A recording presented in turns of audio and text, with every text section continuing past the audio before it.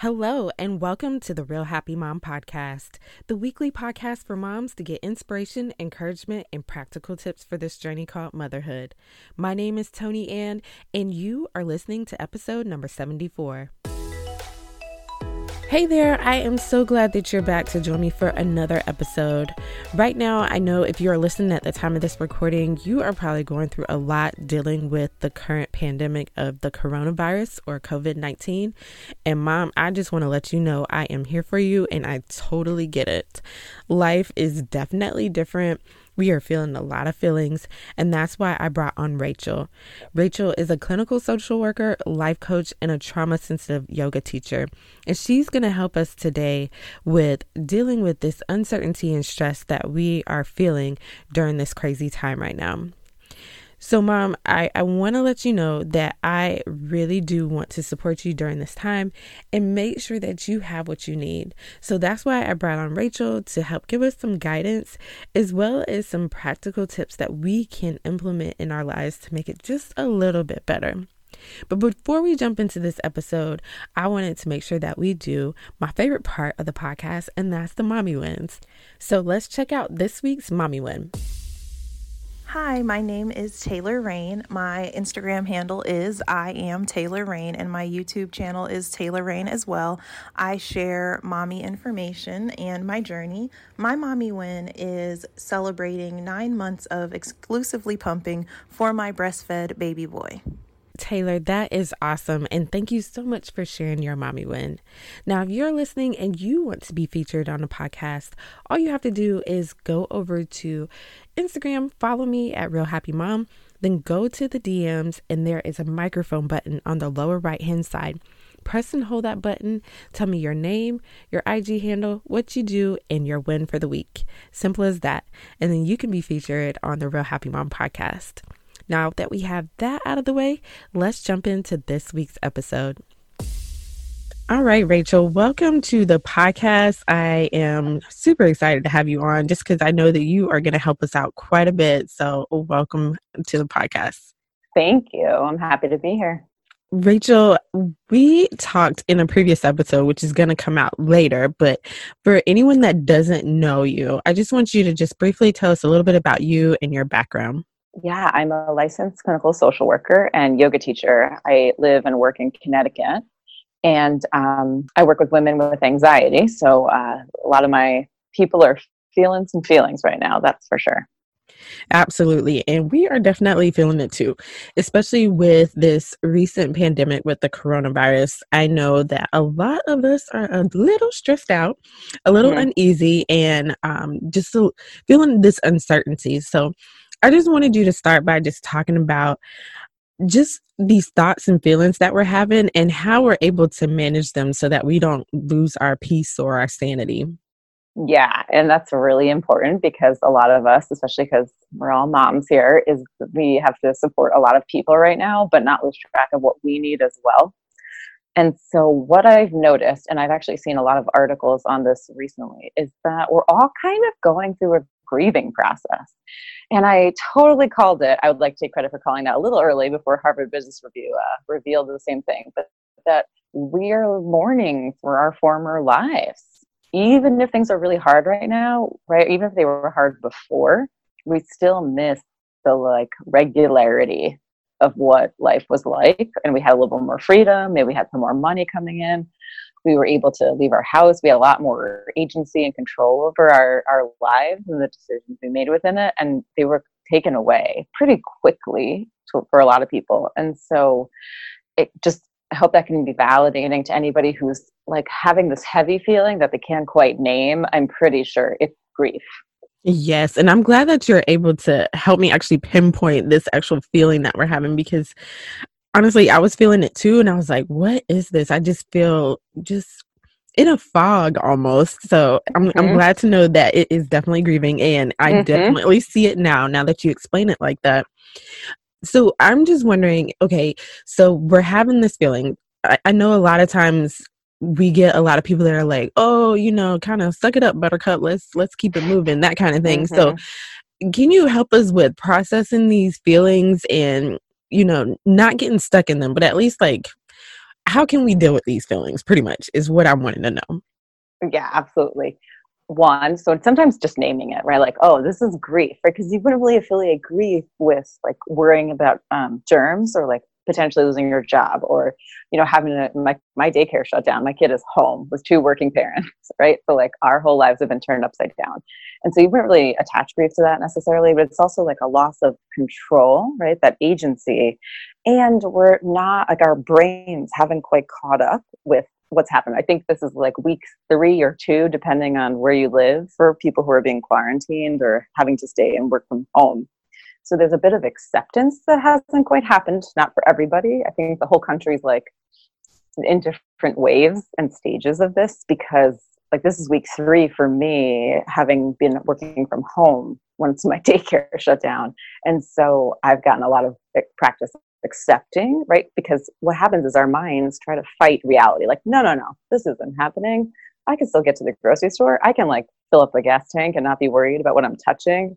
And it's sort of hard to get our minds with the reality. Just like grief, when we lose somebody, right? Our brains, part of the struggle is like accepting the new reality that that person is missing. Or like right now, it's like this freedom that we had has really been taken away for our own safety, at least. But still, it's a mourning process, but it's also an acceptance process. And so probably another week or 2, our minds will wrap ourselves around ourselves, for lack of clarity there, and be open to how we can kind of exist in this space as it is without fighting that reality.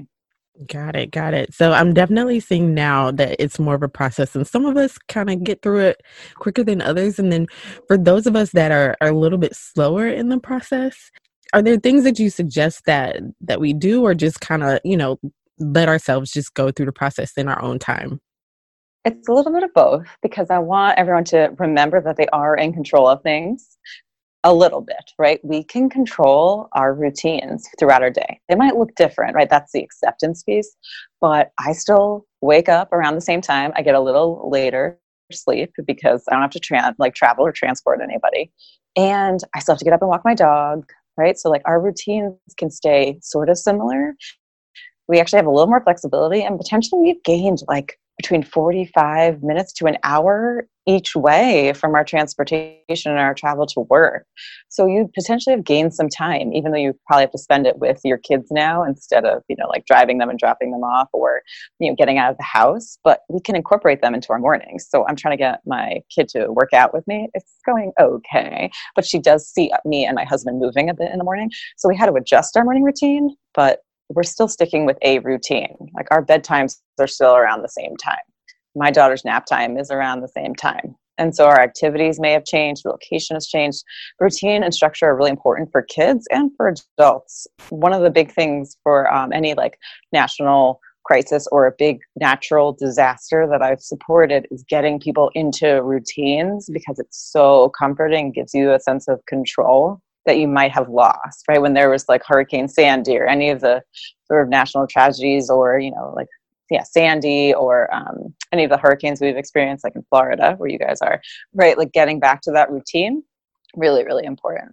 Yes. Now, you brought up a really good thing about routines, but I'm wondering if there's any other ways that we can kind of help manage or reduce the stress that is happening as a result of the pandemic. Absolutely. So what about managing your feelings, right? So it's feeling your feelings. You might want to journal them. You might want to sit quietly and actually experience them and not stuff them down, right? That suck up buttercup thing. That's just a stuffing it down, compartmentalizing attitude. And that might be good short term, but that's not a long-term strategy. That is a recipe for disaster and emotional overwhelm. So let the feelings happen. I've cried many, many times over the last few weeks, and that's okay. And you don't know where it's going to come from, right? Like I posted recently on Instagram that I went to a park with my daughter just to like get us out of the house and run around. And the whole like climbing thing was gated off with like this orange mesh, like it was under construction, and it just broke my heart and I burst into tears. Not my general, emotional experience, but there it was, and I let it happen, and my kid saw, probably, I'm not sure she understood, but it was just so sad that we couldn't even access like a thing in our neighborhood to get us moving, because it's really important to move our bodies. And so we're going to have a lot of emotions, and that's okay, because the more you stuff them down, the more they're just waiting and building up to later overwhelm you. So allow the experience, allow the emotions to happen. Potentially just breathe through that. You can be quiet, you can journal, you can any sort of quiet spiritual thing that you can do. You can sit in your car. Sometimes I scream in my car because that feels really nice. It doesn't bother anybody or alert anyone. And you can just like let it out. Now, you brought up a couple of things as far as routines, feeling the feelings, breathing through. I know that for me, especially, routines has been like a really helpful thing. But I'm wondering about people that have like other pre-existing anxiety disorders like PTSD or OCD. Are there things that they can do to kind of help with the stress and the other feelings that they're feeling that's going on during this time? Yeah. Well, what about like welcoming everyone to their own party, right? Like people with anxiety have been doing this the whole time for years and years. Right? I work with anxious clients, and a lot of them have actually been saying that they're like excited to see everyone else sort of on their level. So I wonder if there's some sort of like recognition and validation that's happening. So there's maybe some humor there, but also it's the same skills that apply, right? Like we don't need to panic, right? That's where the toilet paper rush is happening. It's coming from a reactionary survival place we don't really need to be doing. We don't need to hoard all of the supplies that other people probably need. What we need to do is thoughtfully and mindfully respond versus reacting. And again, it's the same skills for anxiety. It's breathing. It's questioning the worry thoughts in our mind, kind of figuring out slowly without reacting what we actually need to address. But it's also a good reminder that you're human, because survival is a very human sort of animal trait, right? We work from this very instinctual part of our brain, and the front part, the more evolved part, gets overridden in survival. I'm in danger, I must react, right? Like that fight or flight is what's happening. But we don't need to be there, because we're sheltering in place for most of us. If we have to go into work, there's going to be a different circumstance there. But we have to remember that we can still get way more done and actually be creative problem solvers when we're calm, working from a slow place where we've been breathing, we've been writing out our thoughts, we've been trying not to react, and we'll get to a solution much faster when we come from a calm place. Yes, I like that a lot. Rachel, you've given us a lot of really great tips and definitely some things that we can start to implement now. But I'm wondering if there's anything else that you wanted to share with us in regards to dealing with this really interesting time that we're in, especially as moms. If there is anything else that you just wanted to share with us before we wrap this one up. Yeah, absolutely. A couple more things. So boundary setting, I want to make sure we don't lose sight of that. And while there might be reasons to allow lower boundaries, right? We're in environments like, I'm in my house with my dog, my husband, and my daughter. Normally, we're a lot of in and out and different routines and schedules. My husband used to travel for work. And we're working from home, and a lot of people are worried about losing their jobs. So it's potentially an opportunity to be taken advantage of or not say no, even when you really want to. So I want to remind people that it's still okay to say no or not accept unfair, unhealthy, unsafe behaviors, right? Like my daughter is definitely feeling the confusion and the difference, but it's still not okay for her to throw a tantrum, right? I mean, it's okay, but that's not a behavior that is going to get her anywhere in the future. So we're still managing her behavior. Me too, right? I want to throw tantrums sometimes, but that's not helpful. It doesn't get me to a creative solution. So I just want to remind everybody to still continue to set boundaries, say no, or say yes to something that might make you uncomfortable, but you get to decide where those boundaries are. So don't lose sight of that. That's a really big one. And just a reminder that we've been through uncertain times before, right? Like SARS happened, right? We had H1N1. There was what was the mosquito one? It was like we had triple C or triple K or whatever, where mosquitoes were going to get us last year. And so we've been through the 2008 financial crisis. We've been through 9/11. We all survived Hurricane Sandy. Like there have been national times of uncertainty in the past, and we've come together and come through that.